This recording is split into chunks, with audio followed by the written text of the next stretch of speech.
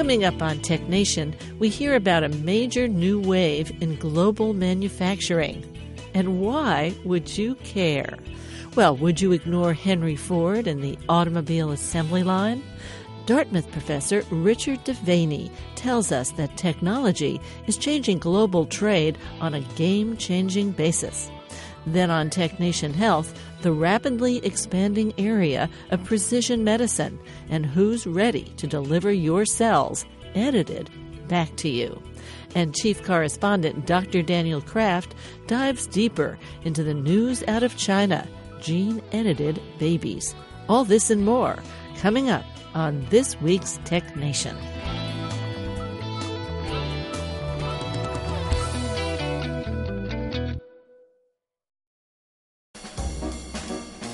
Let's Take 5 with Moira Gunn.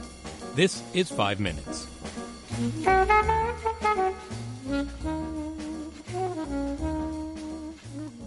In a 2013 Tech Nation interview, Poe Bronson talked about his book, Top Dog, The Science of Winning and Losing.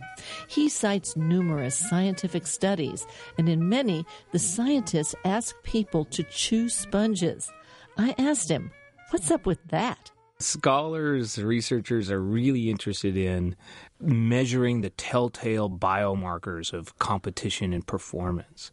And this technology has gotten sophisticated enough now that you can get a little saliva and you can spit into a little tube or into a cup, but the easiest way to do it today is to use a salivette, and you chew the salivette like a piece of chewing gum for 30 seconds and you spit it out. And the scholars will measure all sorts of biomarkers off just this little saliva test. It could be as simple as something that's looking for like alpha amylase, a broad marker for sympathetic nervous system fight or flight response activity, or you can get really specific with it, down to minute changes in testosterone levels to the whole neuroendocrine cascade that works through your body. At the very beginning of the book, there was a scholar out of Germany who did this in the wine country, and she convinced a whole bunch of people to go skydiving for the very first time. And they jumped out of a plane at 10,000 feet solo, chewing a salivette to see exactly what was going on in their body exactly at that moment. Terror recorded. Scaring them to death was exactly the point of her experiment. I'd swallow it. That's the problem. And the markers said these people are freaked out, right? But what was interesting is she made them do it 3 times, sometimes 3 times over a couple days or even on the same day or even in a single hour. And what she found is that you acclimate to free falling towards Earth at 120 miles an hour very quickly, that even your second jump, the stress level goes down by a third, and on your third jump, it's like driving in traffic. That you acclimate to this very well. But meanwhile, there was this other scholar just a little north, and he was studying ballroom dancing competitions. And he was having amateur ballroom dancers who were there for the regional dance competition chew little salivettes, and no matter how much experience they'd had, whether they'd had 1 year experience or 5 years or 10 years or 15 years, no matter what, their stress response was just as high as anybody else, pretty much close to, but not quite, a first parachute jump, which is interesting. So why can people acclimate to jumping out of an airplane at 10,000 feet, going 120 miles an hour towards Earth, but can't acclimate to the unique stress of competing? Because it wasn't the dancing that was causing the stress. It was the being judged. It was the sense of winning and losing, the sense of having to avoid making a single mistake. And that is very interesting because we've heard for quite a while now that it takes 10 years of practice to become an expert, to become an authority in something, to be great at it. And we felt something was missing from that success formula. That's not wrong, just that there's an additive thing, which is that we're not judged on how we practice. We're judged on how we actually perform when the band is playing, the lights are bright, and the music is going. And what it turns out is that while we all have this enormous stress flood when we have to compete, we interpret it differently. And our bodies do. Our bodies physiologically interpret it differently, but our minds interpret it differently. That if you ask expert performers, professional athletes or professional musicians and the like, they all get really anxious and stressed out before a big performance. But they see that as beneficial. To them, it excites them, it awakens them, it gets them ready. While novice performers feel that same sensation but think it's damaging their performance. And learning to go from seeing stress as harmful to seeing stress as beneficial is crucial to sort of really learning to manifest competitive fire when you have to. You might know Poe Bronson from his other books, including The First 20 Million is Always the Hardest, Nurture Shock, and What Should I Do with My Life? I was able to speak with Poe about Top Dog, the science of winning and losing on Tech Nation in 2013. I'm Moira Gunn. This is 5 Minutes. 5 Minutes is produced at the studios of KQED-FM in San Francisco. 5 Minutes is a production of Tech Nation Media. I'm Paul Lancourt.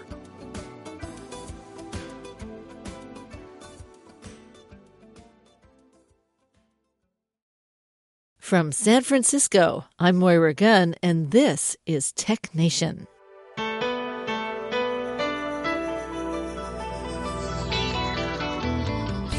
Today on Tech Nation, I speak with Dartmouth professor Richard Devaney, the author of The Pan-Industrial Revolution, How New Manufacturing Titans Will Transform the World. We'll hear about how 3D printing and the cloud will change global manufacturing and world trade.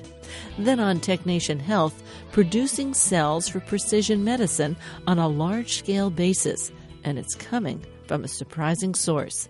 And Chief Correspondent Dr. Daniel Kraft gives us more details on the news out of China, the announcement of gene-edited babies. I can imagine Tech Nation listeners out there thinking, why do I want to hear about changes in global manufacturing techniques? But think about the automobile. In the beginning, they built one car at a time, making them very expensive. And then Henry Ford created the automobile assembly line. Cars became cheaper. Almost anyone could buy a car. And America as we know it was changed forever. Richard Devaney is the author of The Pan-Industrial Revolution, How New Manufacturing Titans Will Transform the World. Yeah, Moira, that's exactly right. And if you go back to that same time period that you were just talking about, it wasn't just the affordability of cars that changed. Just think about how work changed. People used to be farmers. Now they had to go to factories to work. That caused unionization. It caused urbanization. So big cities grew up around the plants. It had a ripple effect to many things that changed society radically. So we're on the verge of the same kind of change, and I don't think people recognize it yet. You know, it's probably like 1890 in ancient history terms. Well, I think what's interesting here is that the Model T certainly changed America. And now these technologies, and the one technology we'll be talking about in particular, these technologies are changing the world. Yes, there's no question about it. And even the technology that we're going to talk about, 3D printing and more generally additive manufacturing, these are going to change whether or not we source in foreign places and whether we build in foreign places, whether or not we have long supply chains. And a lot of those things are going to disappear with 3D printing because it's going to be a machine that prints from the bottom up the entire product. So we don't have to buy components and so forth. And we're working our way towards an assemblyless world. Oh, that's good. Assembly-less world. Why don't we say assembly-free world? There you go. Well, a lot of people will find that they have been freed up from what is essentially repetitive, boring work that forces you to join the union. And one of the things that excites people about this is the possibility of much greater freedom in their work lives. Now, before we go further, and here we are on the radio, we need to describe 3D printing. And we have listeners out there who've never seen one. And so we need to talk about it sort of in a hold-it-in-your-hand sense. What are we talking about here? Okay. 3D printing is not really just one technology. There's about 9 or 10 of them. And new ones are coming out all the time. But what I thought I'd do is just talk about the two most important methods that are getting the most play. and that have, almost everything else building off of. The first method is a method called FDM. And this is a method in which a nozzle sprays down a plastic, just like it was printing a letter, and then it sprays down another layer, and another layer, and then another layer. Or I shouldn't say sprayed, it kind of squeezes it out of the nozzle, like you were using a tube of frosting when you're baking a cake, or rather when you're decorating a cake. And it keeps going until it builds up. The other type is called SLA. And this is a process where the layers are not made out of plastics, they're made out of photosensitive resins. In other words, a kind of plastic which, when exposed to light, gets hard. And so they have a vat of this resin. And which is a liquid at that point, or a very viscous yes, that's liquid. correct. Yeah. Yeah, exactly. A good point. I should have mentioned that. And then it flashes light on the bottom end of it, and the light forms a layer which is a very thin layer that's the shape of the object at that spot, the part, let's say, you're making. And then the object or part moves up a little bit. A new layer of resin comes in underneath it, and then the light flashes again, and it hardens it. And so it does that hundreds of times until it builds up an object, and it's pulled out of this viscous liquid vat.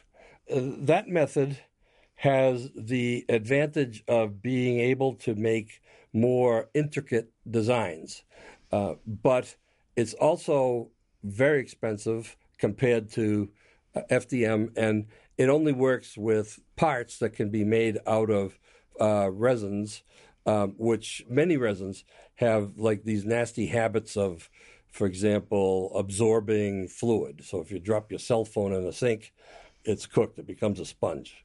And it also has the nasty habit of sometimes melting when you put it in the sun. So if you put your cell phone on a resin-based cell phone on the dashboard of your car, it becomes part of the dashboard. And I remember that from years ago because I had a Japanese-made radio that was made out of these resins, not by 3D printing, and I left it on the dashboard of my father's car, and it melted right into his brand new car. And my God, I learned the meaning of messing up. I was going to say, your father didn't buy that it was a feature, but okay. Yeah, exactly. He didn't think it was a positive, and and before he passed away a few years ago, now we have all these things we put on the dashboards of the car, and stuck there. And I said, "You see, Dad, I did this like 30 years ago. You should." I was way ahead of the time. You were way ahead of the curve. Way ahead of the curve. I was way ahead of the curve. Well, I have to tell you that the first thing that I think people are enlightened about is, there's kind of like goop in this, whether it's FDM or SLA. Mm-hmm. It's like you're building up things layer by layer in two different processes. And so they're objects that we can envision layer by layer. So not everything in the world is going to be produced by a 3D printer. You can't make a book out of a 3D printer, So there are things objects that lend themselves to this, and they're made out of certain materials at this point in time. That's right. And what's exciting is that there's a new set of materials coming online, mainly in metals and alloys and composites. So the variety of things that you can make is exploding. And so metal powders get fused together or get bound together so that they form objects. And this is about to turn into the mass manufacturing that we all hoped it would. You're listening to Tech Nation. I'm Moira Gunn, and my guest today is Richard Devaney. He's a professor of strategy at the Tuck School of Business at Dartmouth, and you may know him from his numerous international awards, including the 2018 Visionary Thought Leader of the Decade Award from the Women's Economic Forum. He's spoken at the World Economic Forum Summit in Davos and written numerous books, starting with his first, Hypercompetition. He's here today with the Pan-Industrial Revolution, Innovation, How New Manufacturing Titans Will Transform the World.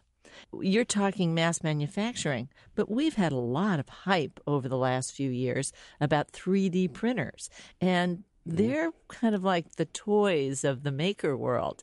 And It's like we're not talking about these simple little toys, right? No. That's the part that's confusing to people, I think, because most people think of it as, one step up from those. You remember the little bake ovens where you put something in plastic in it and you put it in, the light bulb hardened it up. So most people think of these things as one step above those bake ovens. And in fact, one of the companies tried to reintroduce those ovens, and I forgot what the brand name is, but they revived the old brand name as well. It didn't sell so well because it had a little problem of burning kids' hands. In the old days, we didn't mind.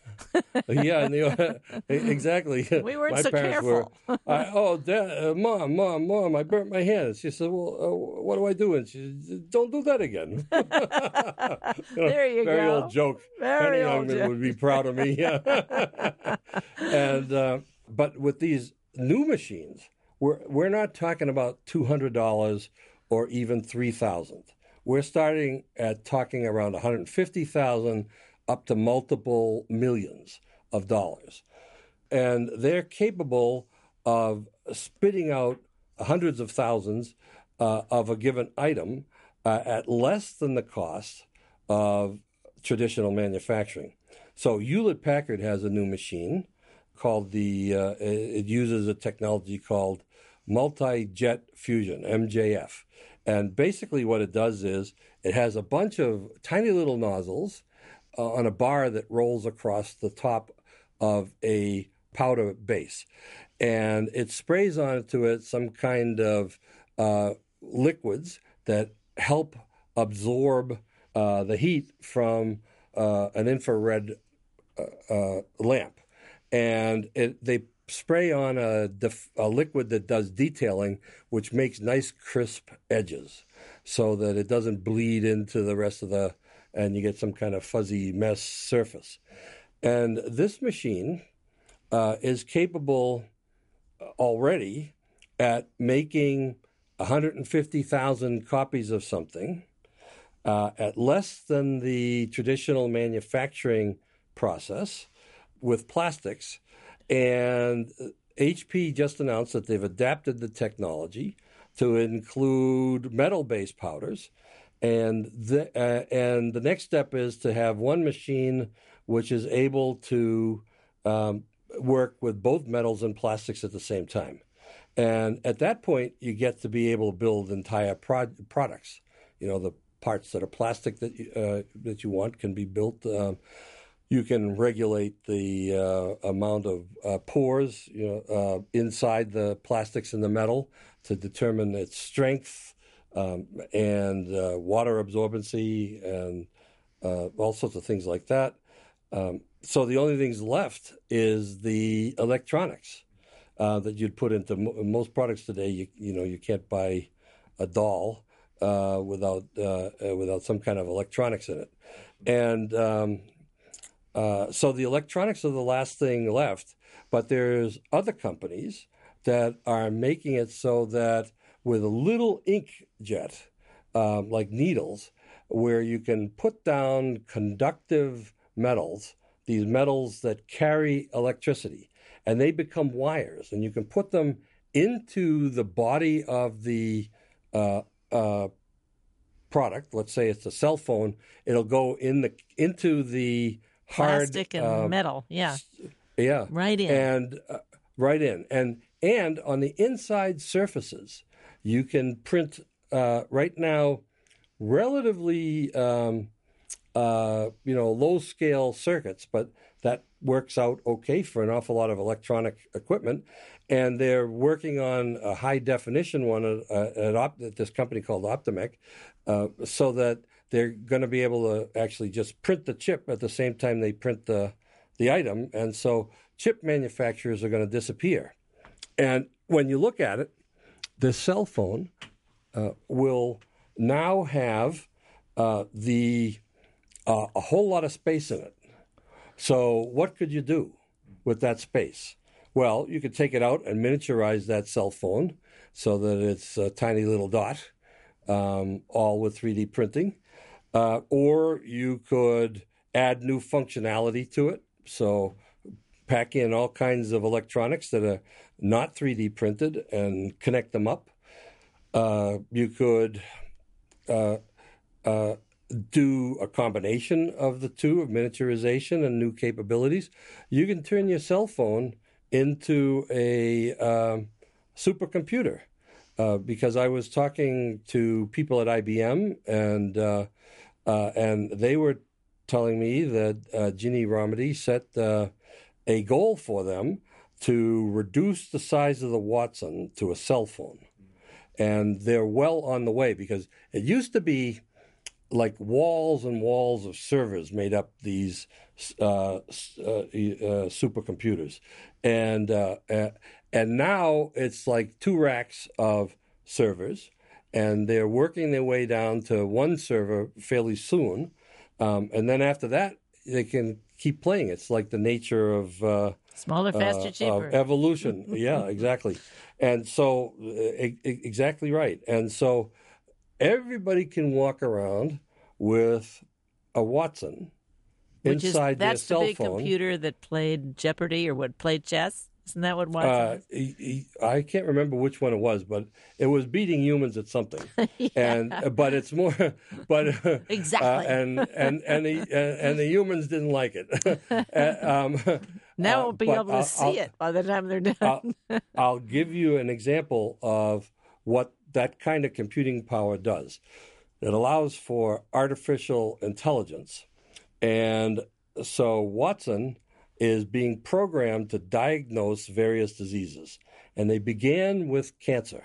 And they would take all of the cancer studies ever done in the world, match it up with your results from various tests, diagnose what kind of cancer you probably have, and then come up with the exact right cocktail to serve the person, or other recommendations like radiation and so forth. And they tested it against groups of individual doctors that were leading doctors in oncology. And Watson was about 40% more effective than the people. For those things that are compute intensive and data intensive, you just can't beat a computer. Right. And then if you 3D print it, it allows you to miniaturize it down to the point where it's a cell phone. Another interesting development that it's not commercially available yet, but I've seen people with them, especially people making them, and that is they 3D print the tattoo directly onto your skin, and it's actually an electric circuit. And just like out of Blade Runner, I don't know if you remember the scene where he rips the electronics out from underneath his skin on his arm. This is becoming a realistic thing. And, you press the buttons, you make your cell phone call, it monitors your body temperature and so forth. It'll call the fire department if it senses smoke around you. So by tattoo, you're saying you're embedding electronics into your skin, underneath your skin. Yes, exactly. Before we go any further, I was fascinated. Here you are normally talking to lots of CEOs and heads of research and, hey, what are you working on? And they tell you. But now with this, they're going, well, maybe we don't want to tell you what we're doing. You go to the manufacturers and you say, well, who are you selling to? And big wall of silence.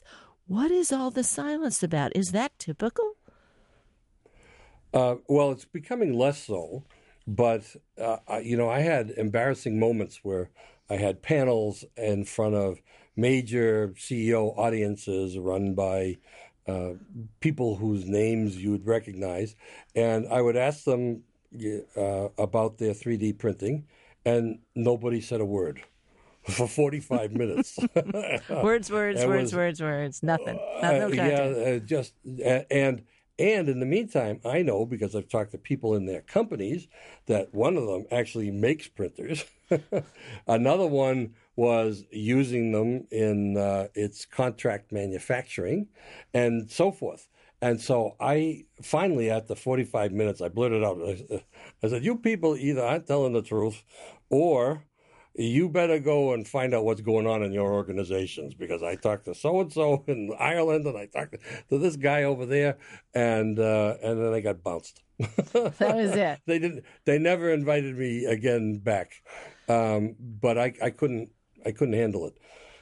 I think there's a bunch of reasons why this is occurring. The first is everybody knows that there's a learning curve here. And the first one who learns how to use it gets better and better and better, faster and faster and faster than the competitors. So they don't want to get people started too soon. They want to delay what people think. So in addition to that, I think there's another reason, beyond secrecy for that reason.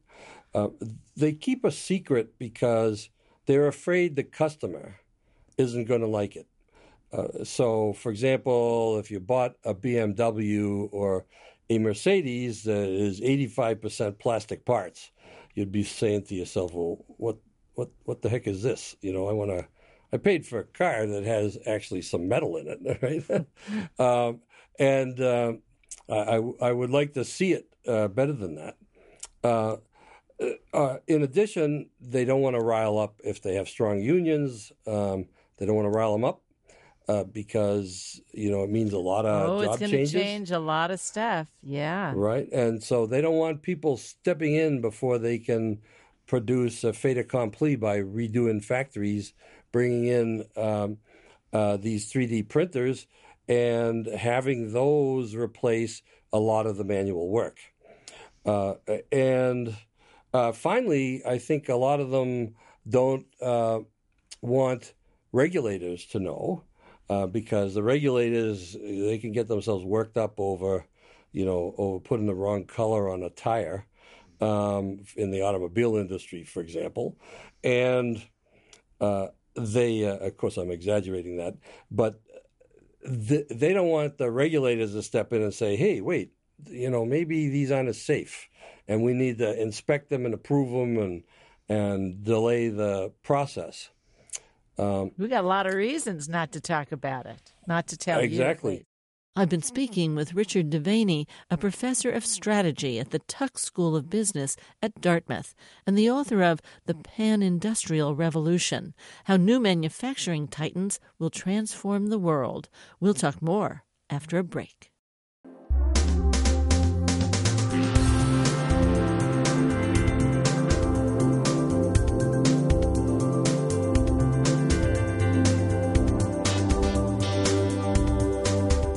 Podcasts of TechNation and TechNation Health are available at NPR One, iTunes, Stitcher, and other podcast syndication outlets.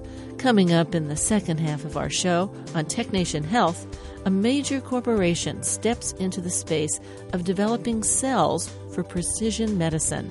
And chief correspondent Dr. Daniel Kraft talks about the news out of China, the announcement of gene-edited babies. Stay with us.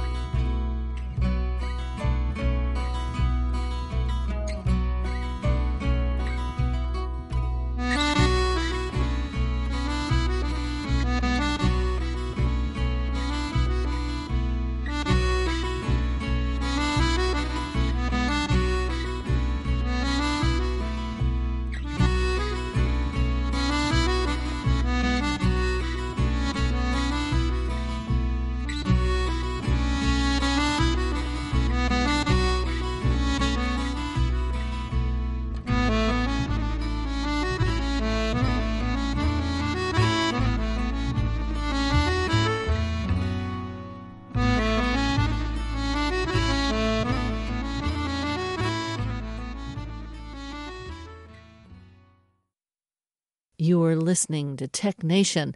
I've been speaking with Richard Devaney, a professor of strategy at the Tuck School of Business at Dartmouth and the author of The Pan-Industrial Revolution: How New Manufacturing Titans Will Transform the World.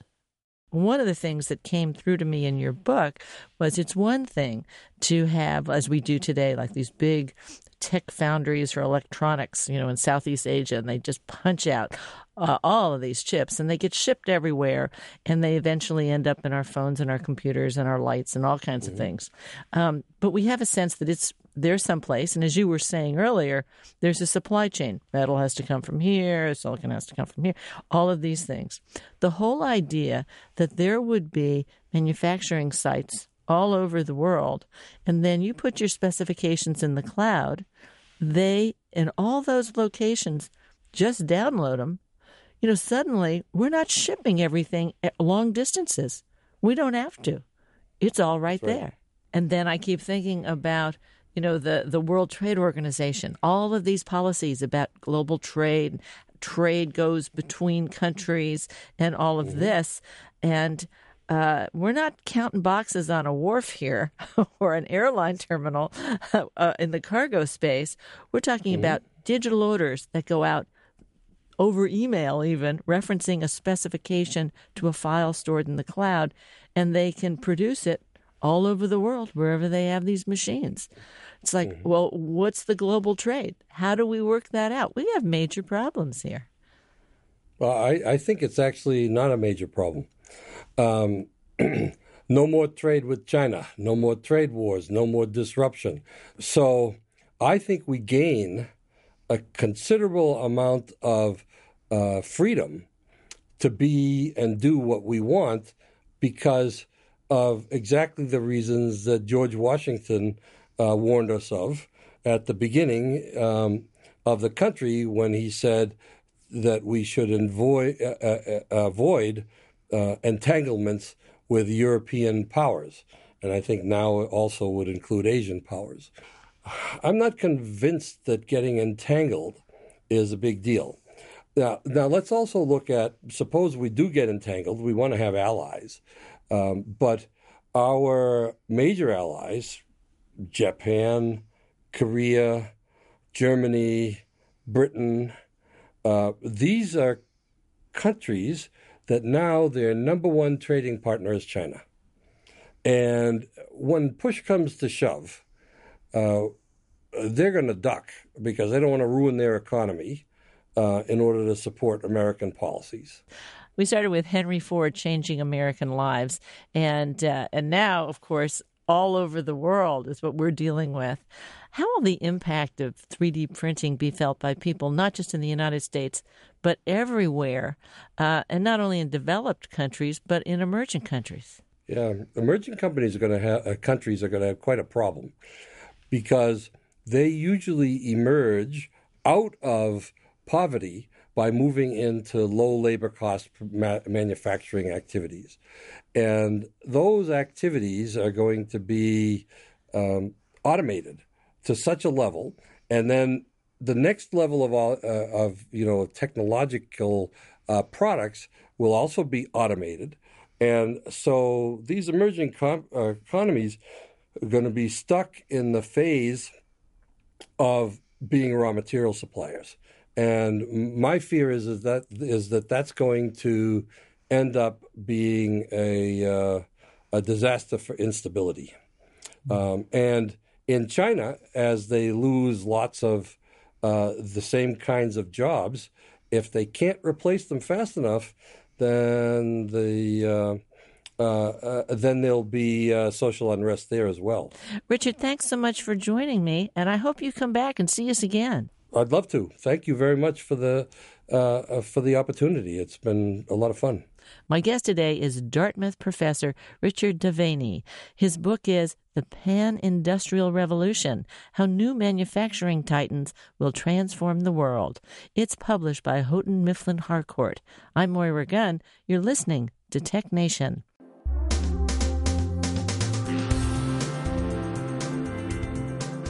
Welcome to TechNation Health, reimagining the future of health and healthcare with the emergence of new technologies and breakthrough science. Today on TechNation Health, a surprising candidate steps forward in the rapidly expanding area of precision medicine. That's right, giving you back your own cells, specifically edited for treatment purposes, solely for you. And Chief Correspondent Dr. Daniel Kraft provides insight into the news out of China, the announcement of gene-edited babies. He'll describe the technology used, what we know about how effective these edits were, the ethical implications, the impact on our futures, and more. Before digital cameras became popular, cameras needed film, from your family's celebrations to Hollywood blockbusters. For decades, Fujifilm was recognized globally. Today, Fujifilm has come to the United States with a new gene therapy facility. Upon meeting Steve Bagshaw, the CEO of Fujifilm Diosynth Biotechnologies, I told him outright, "I've tried. What's the leap?" Back in 2000, Fujifilm had just peaked in terms of film sales, and they were looking at the future. They saw digital was coming towards them really fast, and so knew they had to diversify. So they went into healthcare and set up a new healthcare division of Fujifilm with the intention that by their 100th anniversary in 2034, 1934, they developed X-ray film, and they said by 2034, we want to be known as a healthcare company. And so they started to move into that area. And 8 years ago, they bought the Diosynth company and created Fujifilm Diosynth. We're a contract developer and manufacturer of biopharmaceuticals. So basically the biologic drugs that are made, we make them. And gene therapy is clearly the new coming thing. And so we're getting into that. And we've opened a facility in Texas to manufacture gene therapy products. Well, many of the gene therapy products are individual, they're personalized. And you send a set of cells to somewhere, we say, and it takes weeks to actually develop them and to amplify them and do whatever they're going to do to them, and then they get shipped back. Is that where you are, right in the middle? We're in part of that space. So what we're making is the gene-edited, corrected gene that you would be taking in that cell therapy that you've just described there. We would have made the product that's going to join your cells. And so you ship your cells to the facility, they get dosed with our product, and then back it goes to you. And so then you're in the hospital, and something that Fujifilm's had a part in is coming to you. Now, what are you dosing them with, or is that secret? No, it's you can tell us. Yeah, the technical term for it is a viral vector. Is we use, but basically what we're using is the fact that a virus knows how to attack a cell. And so you're using that technology to bring the edited gene to correct the cell, whatever the deficiency you've got. And there are different types of gene therapy, but Fujifilm is working on manufacturing those viral vectors, as we call them. So when we discover that we really need an adjustment to our cells because of the fact we have a problem in a gene mutation, we take the basic DNA and then we edit it to be it's a correct version. Right. So then we send it to you, who attaches it to a number of viruses. Right. So that when you put the virus in our body, all viruses invade cells, give out its DNA, and that's how it gets back into us. That's right. And so our partners are the people that are developing those drugs. So Fujifilm is a manufacturer, really. The partners that we have are the people that are developing those drugs. So you'll see them around in the news. You'll see the Spark Therapeutics, the Bluebird Bios, the Sangamos, and then the bigger companies, Pfizer, Biogen. These people are developing those products, and we're their partners in manufacturing. So we never know that. You just exactly. You're just in the background. That's right. And we've made it. That's been our history. Basically, over the last 10 years, we've created a company that manufactures drugs for other people. So you don't know you've got Fujifilm inside you. You're basically taking drugs that Fujifilm's made. We're all familiar with going to the pharmacy. We have brand name pills and then generics. And in the biopharmaceutical area, in the biologic area, though generic versions are called biosimilars. Are you also going to be producing biosimilars? Yes. So we also have a similar set of processes that we make biosimilars, again for partner companies. So we'll be working with the major biosimilar manufacturers. They have an issue in that when it takes off, when the originator goes off patent, they have to make large quantities quickly, and contract manufacturers like us are essential partners for them. Given that almost nobody knows how to make film in the first place, what are the similarities? What are the characteristics? I always said that it was the green element of their film color spread that professional people love to use their photo film for. And the way they got that was by a very close attention to detail and quality in the manufacturing process. That same attention to detail they've brought to the cell culture manufacturing. And so we've been able to move across from film manufacturing into cell culture manufacturing and use that same approach. I like the idea that it's a characteristic. It's a culture of the company. It's culture and the character of the people who work there. This is how we do things. We don't look at a physical piece of technology. We look at the character of the people and how people work individually and together. That's something you almost can't put your finger on. Exactly. And in Fujifilm characterizes the Fujifilm way. This is the way we do things. So in terms of manufacturing, very much attention to that detail, problem solving, potential problem analysis, tools that our manufacturing people are just now very familiar with. And Fujifilm have added that to the way in which we were making before we joined Fujifilm. Now, you've opened your cell therapy plant in College Station, Texas. Why isn't it in Japan? Well, the state of Texas and Texas A&M University set off down a road of working with the U.S. government to produce biotherapeutics. We loved what they were doing, and when we went to visit them and felt that we could bring our own ways of working to really professionalize and build on what they'd done. And so we started off working with those guys and turning what they'd already started into something that will now be one of the state-of-the-art U.S. manufacturing facilities. Now, we've just had in the last year 3 cell therapies approved for the very first time in the United States, and presumably more coming down the line. What is the market for all of these cell therapies and for the biosimilars? I think if you separate them out, the cell therapies and the gene therapies, people call them advanced therapies. People are looking at those now because they can cure people. And starting with ultra-rare diseases, which is what the current crop of products being approved are, there are now rare diseases that are within sight. And you can see some real interesting ways in which people who today have no way of being cured of what they have will be cured using these therapies. That's the excitement. Biosimilars, of course, is all about the fact that these products invented 30 years ago, coming off patent, and now in the same way as the generics industry has changed the pharmaceutical industry, biopharmaceuticals is being transformed by biosimilars, making it more accessible, more affordable products in terms of what the patient will be able to take going forward. Do you still make film? We still make film in Japan, yes. And I think it's fair to say that Fuji believes that its DNA is in film. Well, Steve, thank you so much. I hope you come back and see us again. I'd love to. Thanks, Moira. Steve Bagshaw is the CEO of Fujifilm Diosynth Biotechnologies.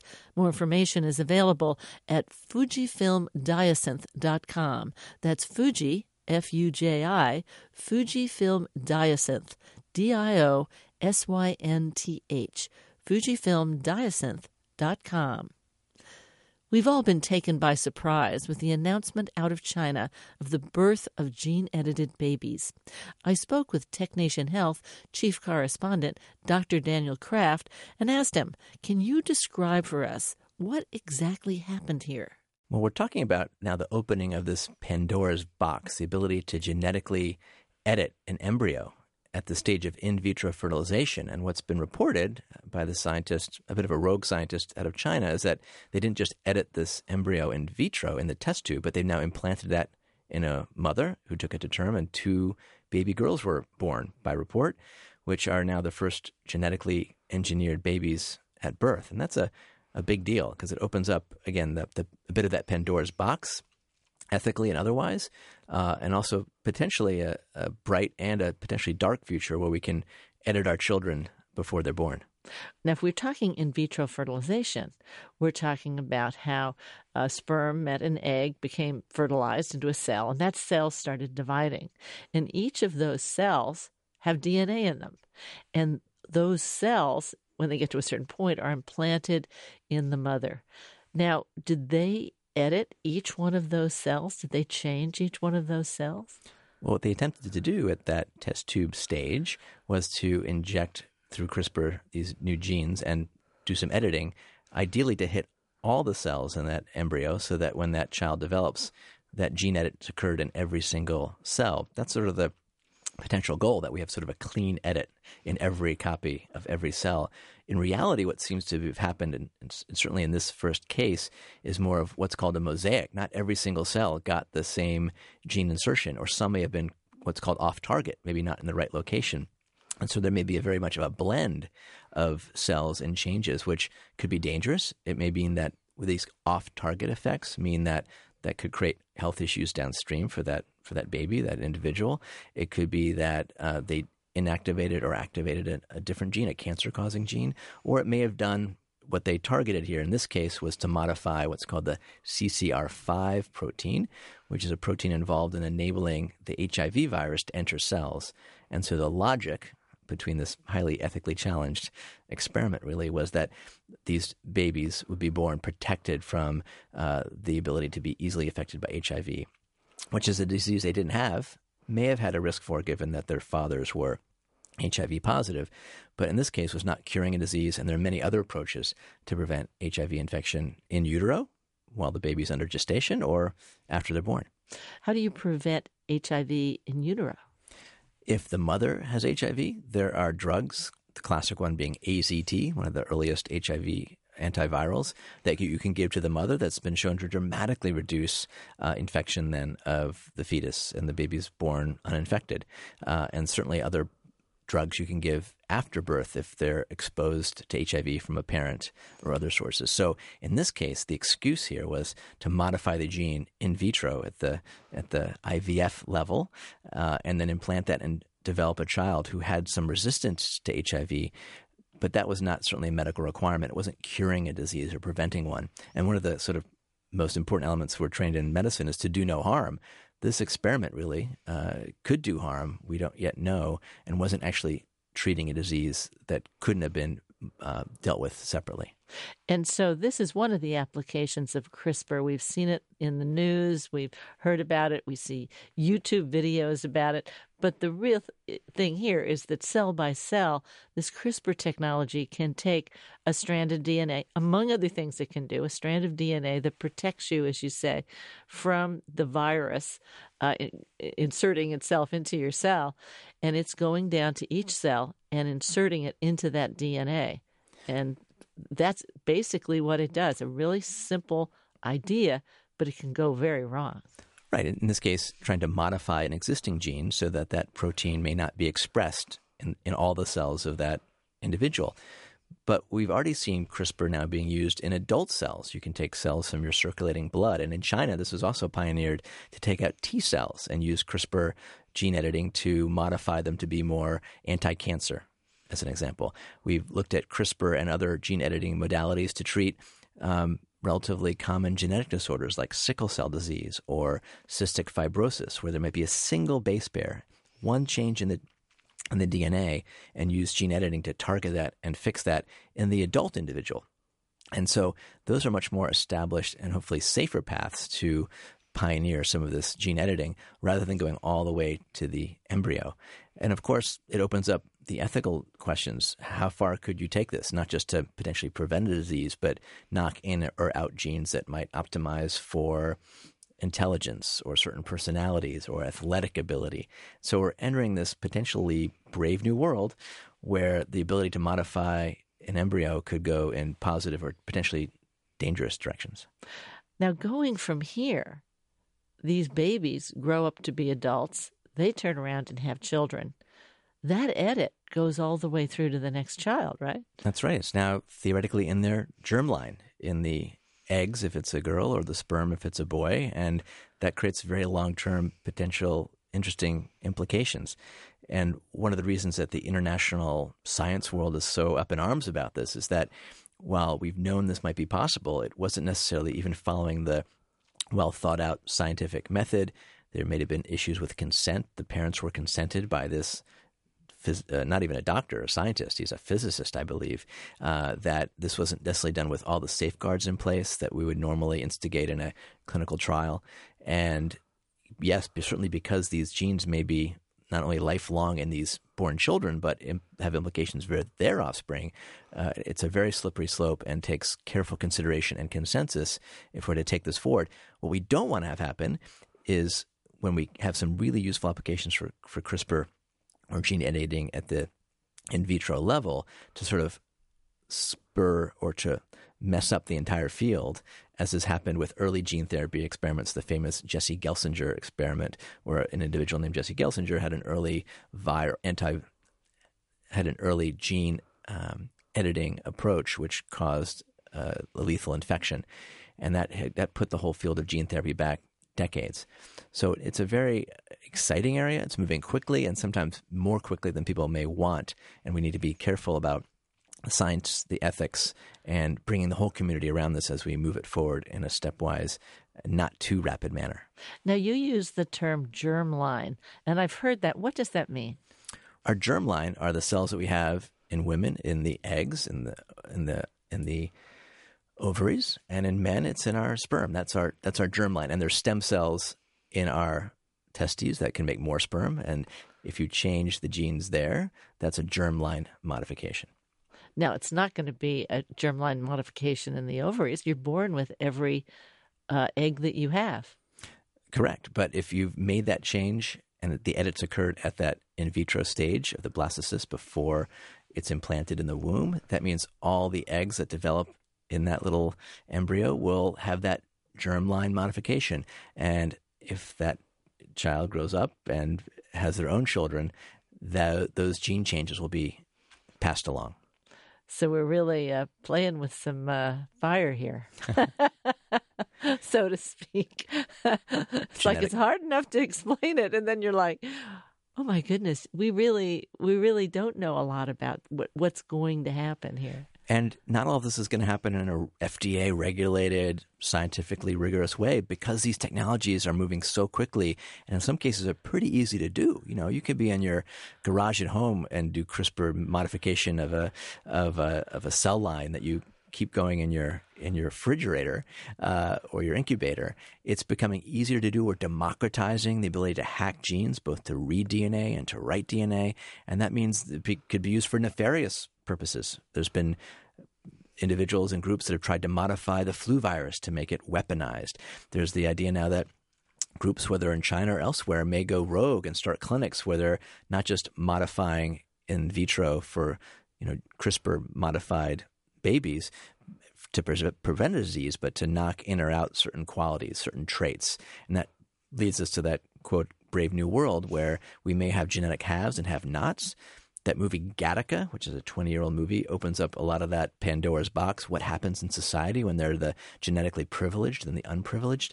So it's a challenge and opportunity for us all to think a bit downstream as technologies like CRISPR gene editing, which have only been around for 6 or 7 years, are really rapidly moving from the test tube now into the womb. And I think what's so important, and thank you for being so precise here, what's so important is that we understand what these technologies can do and what it is doing at the point that the intervention occurs and what it can't do. It's not just doing anything. It's not just we'll make it up and we'll start projecting out what's going to happen. There are very specific things it could do. So I think we really need at this point to be very careful in our thinking because otherwise the conversation can go way off course. And also to realize that many traits and diseases are what we call, multifactorial. There's many genes involved, and it's still a big challenge to understand what genes you would even modify to both optimize or prevent a disease or a trait. And so as we open up Pandora's box, there's certainly going to be experimentation. It's going to happen in sometimes unethical ways. What we can do as a community and as a society and as a scientific community is to hopefully hold folks to account, as this Chinese scientist is being held to account this week, and hopefully be more mindful as we progress, not to go too fast, and to do that in a thoughtful and scientifically rigorous manner that can benefit everybody. Now, at the beginning of this interview, you mentioned that not all the cells were changed. Only some of them were changed in each of the twins that were born.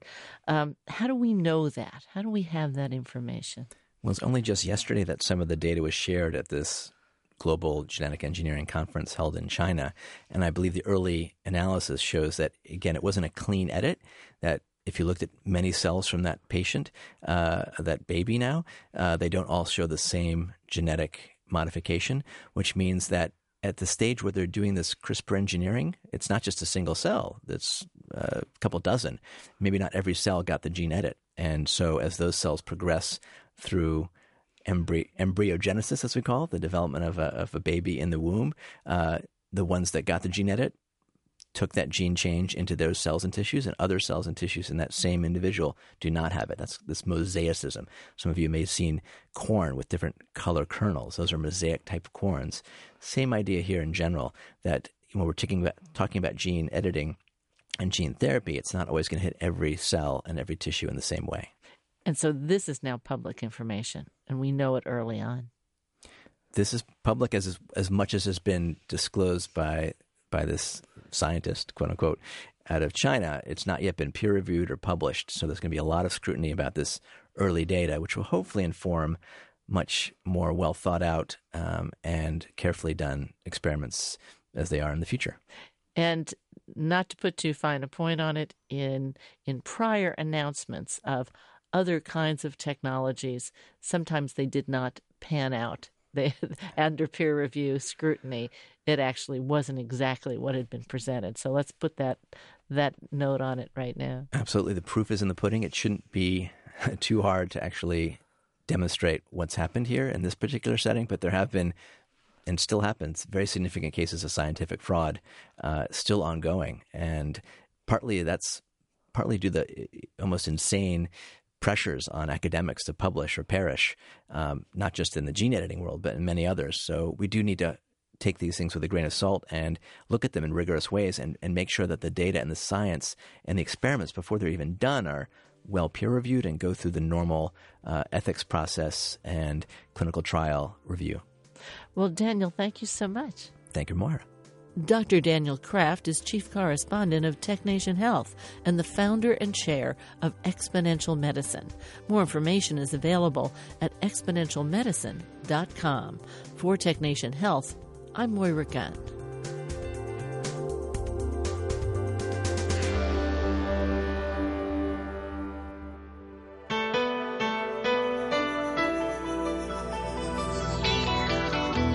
TechNation and its regular segment BiotechNation are produced at the studios of KQED-FM in San Francisco.